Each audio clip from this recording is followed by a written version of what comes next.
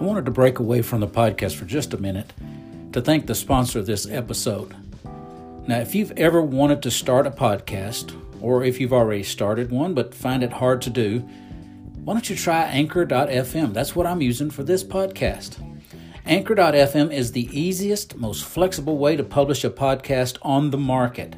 You can record, edit, add music, or anything else directly from your phone. That's what I'm doing for this ad. I'm recording it from my phone. You can record it from a tablet or your desktop. Best of all, it's free, totally free. So if you ever wanted to start a podcast and all the distribution's handled by Anchor, everything's handled by Anchor, just try Anchor.fm and you'll become a raving fan like I am. And I want to thank them for sponsoring this episode. Now back into the episode.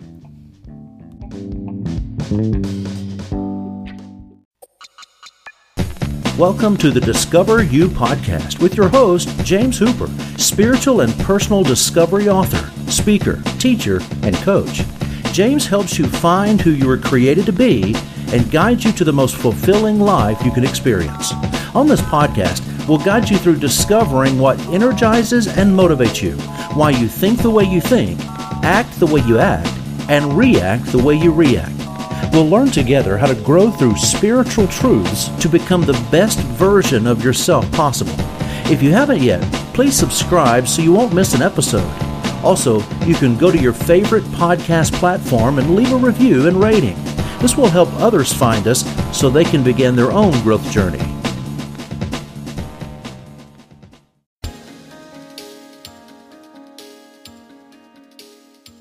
Well, this week we are on our seventh and final in the list of motivational gifts, and we're going to be talking about the gift of mercy. And so, as I have with all the other gifts, I'm going to go back to the original etymology of the word, and it comes from a Greek word that's pronounced Eleon,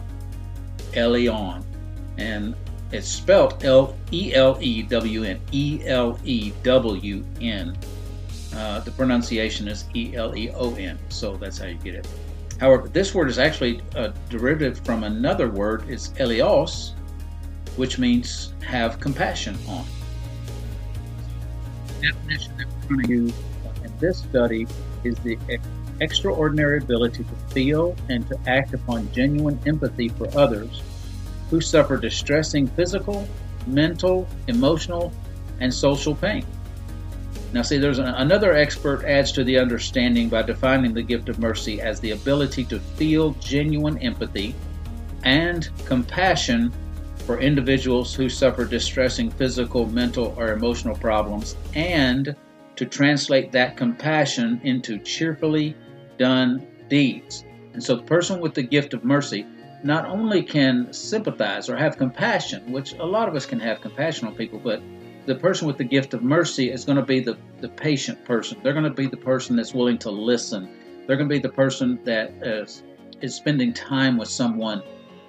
And then they will in turn, take that and turn that compassion into deeds done for people to help them through these difficulties. They might not have the answer to solve the issue. You know, if it's a health issue, they can't really fix them. But there's things they might do to help cheer them up. There's things that they could do to bring some relief to the situation. So mercy is a compassionate gift. It's one that people lean on a lot. And again, my father's number one gifting was mercy. Mine is number 7 on my list. And both times I took the assessment, it came in at number 7. So that's pretty much set in stone. However, I still have to learn to operate in the gift of mercy because I have it in me. It's there. I just have to tap into it. I have to access it, and I have to intentionally try to do it. People that it's the strong in their top 2 or 3, this is just going to naturally happen to them. They're going to be people that naturally are compassionate with people. I tend to not be as patient with people. Now, I do have compassion, and as a minister, I do spend time in counseling. But where I differ from the mercy person, once I have a counseling session with someone, And then I've come up with solutions. They're having financial needs, or they're having emotional needs, or they're having marital need problems, or whatever the problem is. I've come up with a concrete solution, concrete answer, and here, this is what you do for this. Now go and fix it. And that's it. I'm not patient enough for them to come back and go back through it again, because in my mind, I've given them the answer, I'm done. So move on. I had compassion on them the first time around. I can sometimes, have some compassion on a second time, but if it persists, then I'm not the person to come to. So the person with the gift of mercy is one that they're the first to listen and to sympathize with somebody that's suffering. Now, they feel that sympathizing with others is actually a valuable use of their time. Some of us not so much. And so they don't think about the time they're spending with someone as wasted time, because they know that they're listening to someone, that the person's being able to verbalize what they're going through, to kind of, as they say, get it off of their chest, that sort of thing. So they don't have a problem spending time with those people with the people that have them. Now, this gift is concerned with the condition of the person who is suffering or in trouble too. They want to make sure that the person themselves are doing well, and that they can answer some solutions. So if they're going through an emotional need, if they're going through, let's say, like a financial need, or a financial difficulty, or a marriage difficulty, they want to make sure that the person themselves that they're talking to is actually, doing well and is handling things in a correct manner. Often the people with this gift have a strong desire to relieve the pain of others. If I could, whatever I can do to help relieve you of that pain, they're willing to do it. This is why the people with the gift of mercy are usually effective in roles that require compassion, such as physical therapists, social workers, or counselors. So the gift of mercy is also effective in human resources departments, where employees' concerns are addressed. I mentioned that as far as like the encourager, that the human resources department, it'd be good to have someone with the gift of the encourager, but you also, if they can have the encourager or encouraging and mercy, then they're going to be a really good asset to your organization, because they're going to be able to have compassion on people, because their role in the chain here and the things is for employees to be able to come to them and let them know what's going on with them personally. Human resources. So whether they're having personal issues, or they're having, so they know what's going on, so they can answer questions. If a supervisor, the employee doesn't feel comfortable letting the supervisor know, it may be a problem with the supervisor. So the human resources person can't be short-tempered, can't be, impatient. They've got to be ones that can listen and that can spend time with them, and then also encourage them if they have that encourager. So it's also good to have that. Now, also this gift is it's the ability to show compassion and mercy that enables the person with this gift to demonstrate a large amount of patience. Again, people with the gift of mercy are very, very patient. My dad, he was just patient with people. He was just patient with people, and because of that gift, so he just loved spending time with them, talking to them, letting them express what they're feeling, express what they're going through, and he just was very patient with them. And they're less likely to become frustrated when people repeatedly come to them and with problems, unlike those gifted in other areas. Me, I'm raising my hand right here. As I've gotten older, I've gained more patience. I've learned to be more compassionate because I've been through some things. However, when people keep coming back with the same difficulties, and I've given them what I say is the way to fix it, because I'm a fixer, I'm a planner, I'm an organizer, I'm a structure guy. You remember that from leading, and then from perspective guy, a perception guy. I can, I see I see what's wrong, I see the patterns and all this kind of stuff. So here's what you can do. Here's, go conquer it. And, after about the second time of them coming back, they start coming back a third time, and I'm losing patience really quickly. But see, people with the gift of mercy aren't that way. They'll just be patient, and they'll go through it until the person actually gets through the issue. They'll spend the time. Remember, I said they believe spending time being compassionate or being empathetic is actually a valuable use of their time. So we've got to understand that these people with the gift of mercy, I say these people because I'm not one of them, they're just very patient. Now, depending on their other dominant gifts operating in their life, the gift of mercy tends to attract hurting, emotionally needy people. It's interesting that people that are merciful, they may not know a person that's going through difficulties, but that person that's going through difficulties is automatically attracted to the person with the mercy gift. It's amazing how it happens. So the thing is the person with the gift of mercy has to watch, and we'll talk about this in a minute, that in fact, let's just go. The gift of mercy can show mercy in a cheerful way, bringing joy to gloomy places.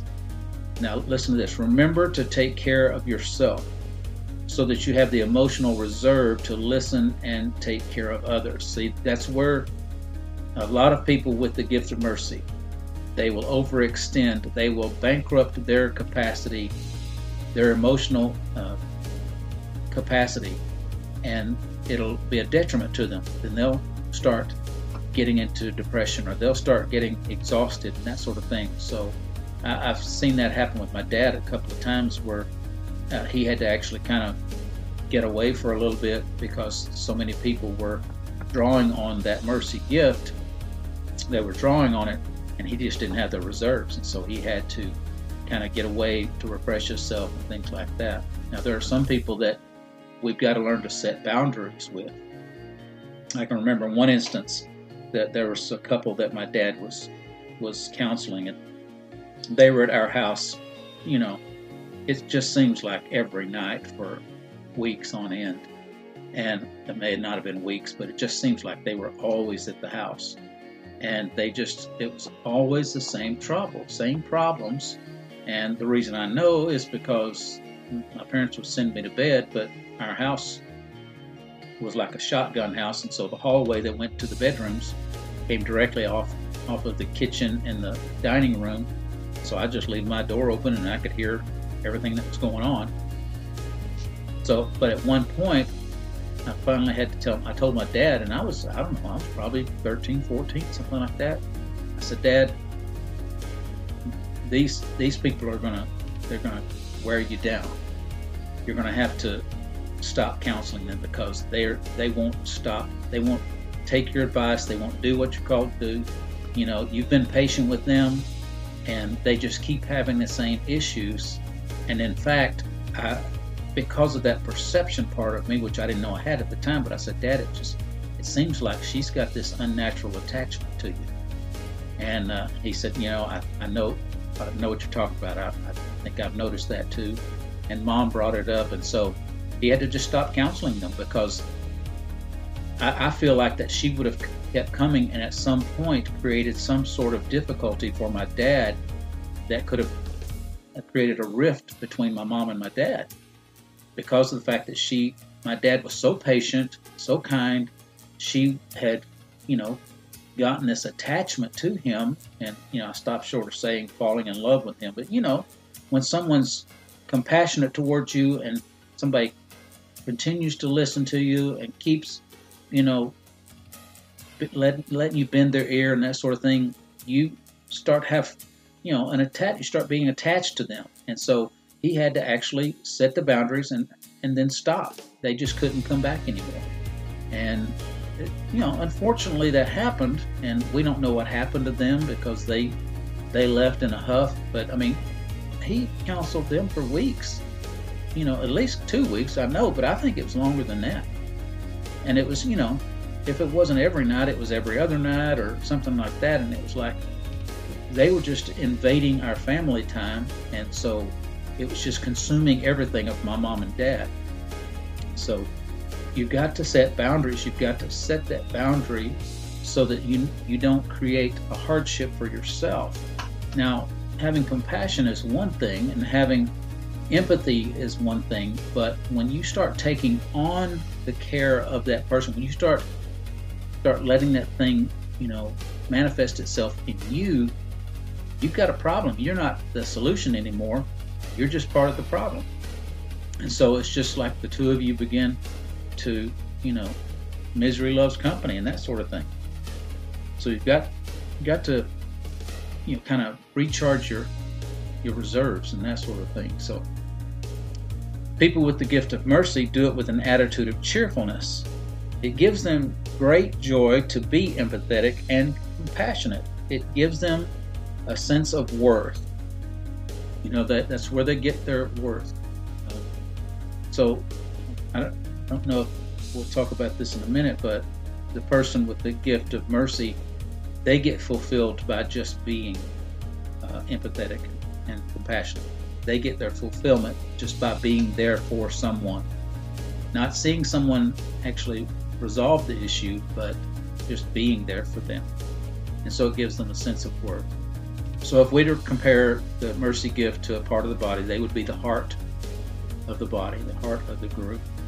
They identify with and comfort those in sorrow or distress. And they desire to take care of those with physical or emotional needs. Then they're super sensitive to those around them, sensing needs not outwardly expressed. We'll spend a little more time on that one. Let me repeat it. They are super sensitive to those around them, sensing needs not outwardly expressed. Someone with the gift of mercy can almost see into your soul, kind of see that you have a problem, that you have an issue, that you're in pain. You may cover it up, and a lot of us may not notice it. It may not be, we may think there's nothing wrong with them, but the person with the gift of mercy can see right through the charade, can see right through a mask, can see. You may be putting on a good front, but the person with the gift of mercy is going to come to you and say, everything okay with you? Yeah, I'm fine. Are you sure? You can always talk to me, and that sort of thing. And so it's things that aren't expressed, things that are covered up, they'll notice it before anyone else will. Their motivation is they're focused on the emotional needs of others. They're full of compassion, full of love. They're very forgiving. And they also are just kind of like, can't we all get along? They just want everyone to get along, everyone to be friends and things like that. The pros and cons. The pros, they're very compassionate, they're empathetic, they're loyal and forgiving. Now the drawback, though, to this gift is they can be totally blind to the faults of the other person they're working with. See, I've seen this happen too, not necessarily with my dad, but I've seen other people, they get caught up in one person's, especially if it's a marriage problem. And I've learned this a long time ago. I never make judgments based on one person's testimony. In other words, what one person tells me, I reserve judgment until I've heard the second part of it, until I've heard the other person's viewpoint. Because there is almost always, 99% of the time, there are always two sides to the story. And so I learned that a long time ago. And the thing is if you are a person with the gift of mercy and you start, taking on, you start, believing that person exclusively and not thinking that, thinking they have no fault in the situation, nothing was there, they didn't cause any of it to happen, then the thing is then you're going to start making judgments and you're going to start siding with them. You're going to take their side. What has happened in the past with me is I had taken the side, especially in marriage things, but it's also in conflict resolution. But one person will come to me, and I've taken that person's side, and I'll start saying something about the other person, and they're in agreement with me. We're dogging them, we're all this other stuff. They shouldn't do this. They're wrong. All these kind of things. Then the two people reconcile, and now they realize, oh, you took sides and you were against this person. Now this person's the greatest person in the world to me. So now you're our enemy. So they turn on you. So it's like, you've got to guard against being blind to people's faults, because everybody has faults. I know some of you, it's hard to believe, but every one of us have faults. And so we've got to be objective when we are counseling people, when we're listening to them talk to us, when they're spending time with us. We've got to understand that there's always more than one side to the story. We've got to reserve any kind of judgment. If we're going to make any judgments before we give any solutions, we've got to know the other side, if at all possible. If it's not possible, then you have to make some decisions based on what could possibly be the other side. And so that's one of the downfalls. If you hurt somebody's feelings, they get offended. This is one of the shortcomings. If you hurt somebody's feelings, they're going to be offended at you, because they're so compassionate. They don't want anybody's feelings hurt. And we don't intentionally hurt people's feelings, but they get offended at that. Quick story. When we were, my dad and I started the church back in 2001, and he was the senior pastor, I was the worship pastor and administrative pastor. Well, having those two roles every Sunday was busy for me, because I had to make sure everything was happening, make sure everything was working correctly, all volunteers were in place. Had to make sure, as I was leading worship, we had rehearsals in the morning, and then we had to do that. So I had to make sure we got the songs worked out properly. I was blessed. I had my sister-in-law as the keyboardist, and she kind of did all the arranging and that sort of thing. So I didn't have to worry as much about that. But then I had, the people that were in the sound booth running sound, the people that were running the overheads, and all the projection equipment, that kind of thing. Then also had to make sure that all the offering envelopes were out, made sure all the, and I had people doing this, but I always had to make sure there were bulletins to make sure they were out. The readers were resourced.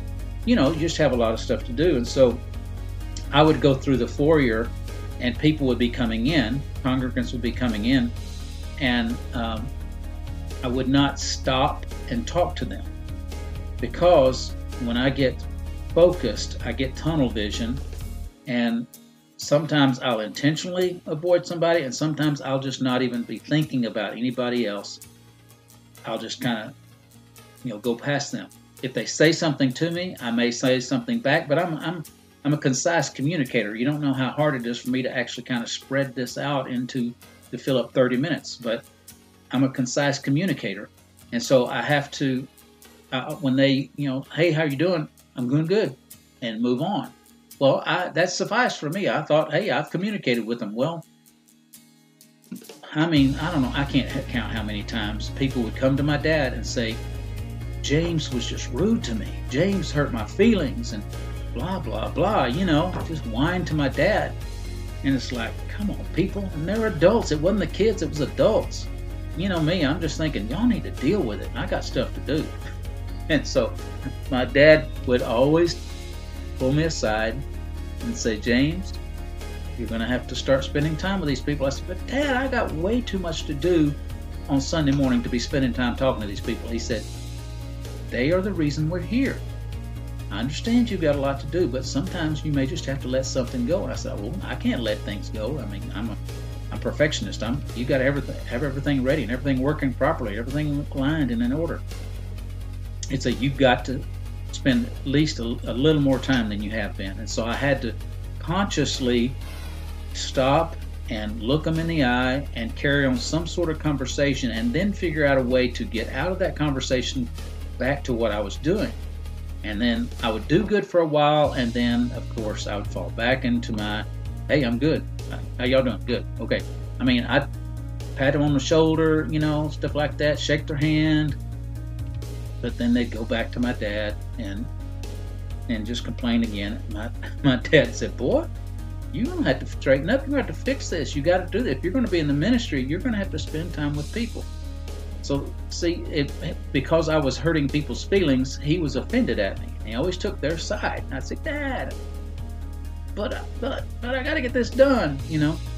So that was the problem I had to deal with them, being in the ministry then, was having too much to do. And I still deal with it, because usually I have so many things to do, and I've got so many things on my mind, especially if I'm just preaching at a place. I'm visiting at a place and preaching. A lot of times I'm thinking about what I'm going to talk about all during the preliminaries, the worship, the offerings, all these kind of things. So, when I get to a place, I try to engage people. I try to be polite and these things, but I've got my mind on what I'm going to say, trying to go through it and make sure that I'm going to say what I need to say. And so that's just where I deal. So my dad would just get really offended at me because of that. So, that's just one of the downfalls of the people with gift of mercy. And the last downfall is they will actually take up the other people's offenses. In other words, they'll take up the offenses. So if you have hurt somebody's feelings, then they're going to be offended at you. If people are offended at you, then the person with the gift of mercy is going to be offended at you too. So it's like, they gang up on you. And so you've got to guard against that kind of thing. So mercy is empathetic, is loyal, forgiving, compassionate, all these kind of things. Mercy is that.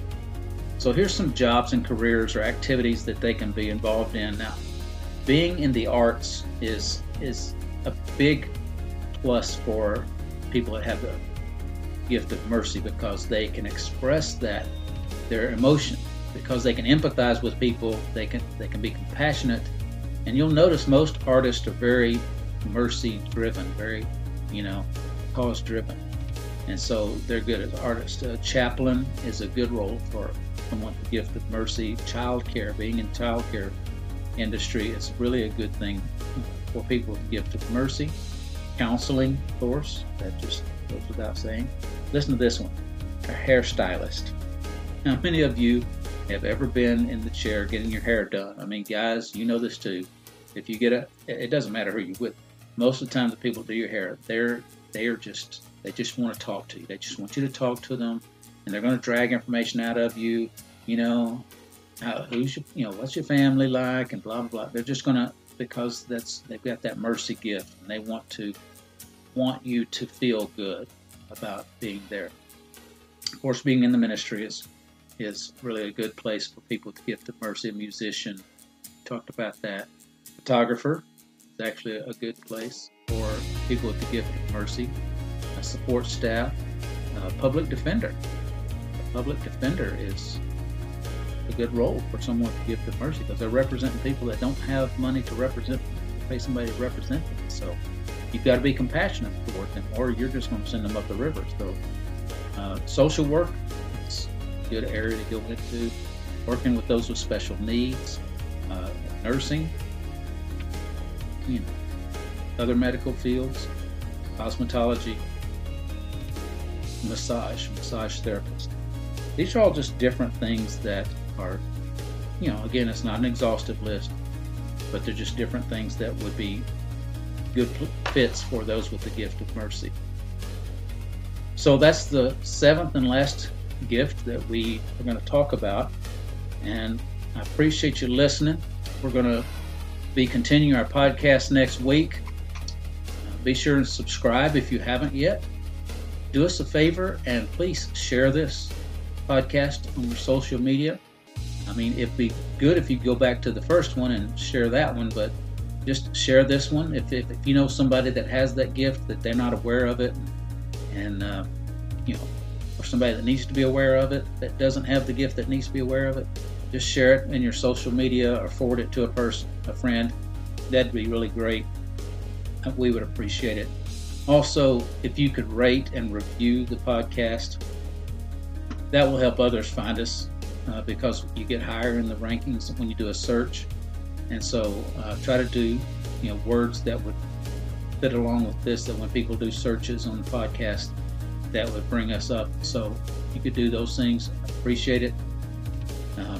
I'm just having such a great time spending this time with you. And I hope to do some interviews later on with different ones that have different gifts, and that way we can kind of discuss them and how they fit together for them. And then I'll probably share some of my sermons or things like that. There'll be a variety of things on this podcast, but I wanted to, because the podcast is based on self-discovery and, your identity. I feel like identity is the number one issue with people these days. They don't know who they are because we're so inundated with visuals, with images, with personalities, that a lot of us don't know who we are. And so until we can get a starting point, a reference point on who we are, discover our gifts, discover, like I told you, since I've discovered my gifts and what I'm called to do, I make all of my life decisions based on that. Sharon and I make our decisions based on our gifts, because we're going to facilitate our gifts. I can do a lot of things, but I won't be as fulfilled as what I'm doing now. And so we can do that. And so this is a good place to start. We need a good foundation, but we're going to go from here. There are going to be other things that we'll be talking about. Who knows? I just want to use this podcast as a way to communicate with you. And I appreciate you listening, and we look forward to talking to you next week.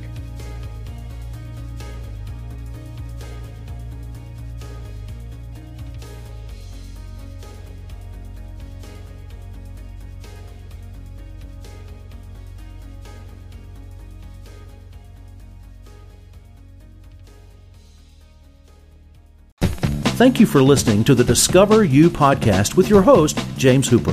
This podcast exists to help you grow both spiritually and personally.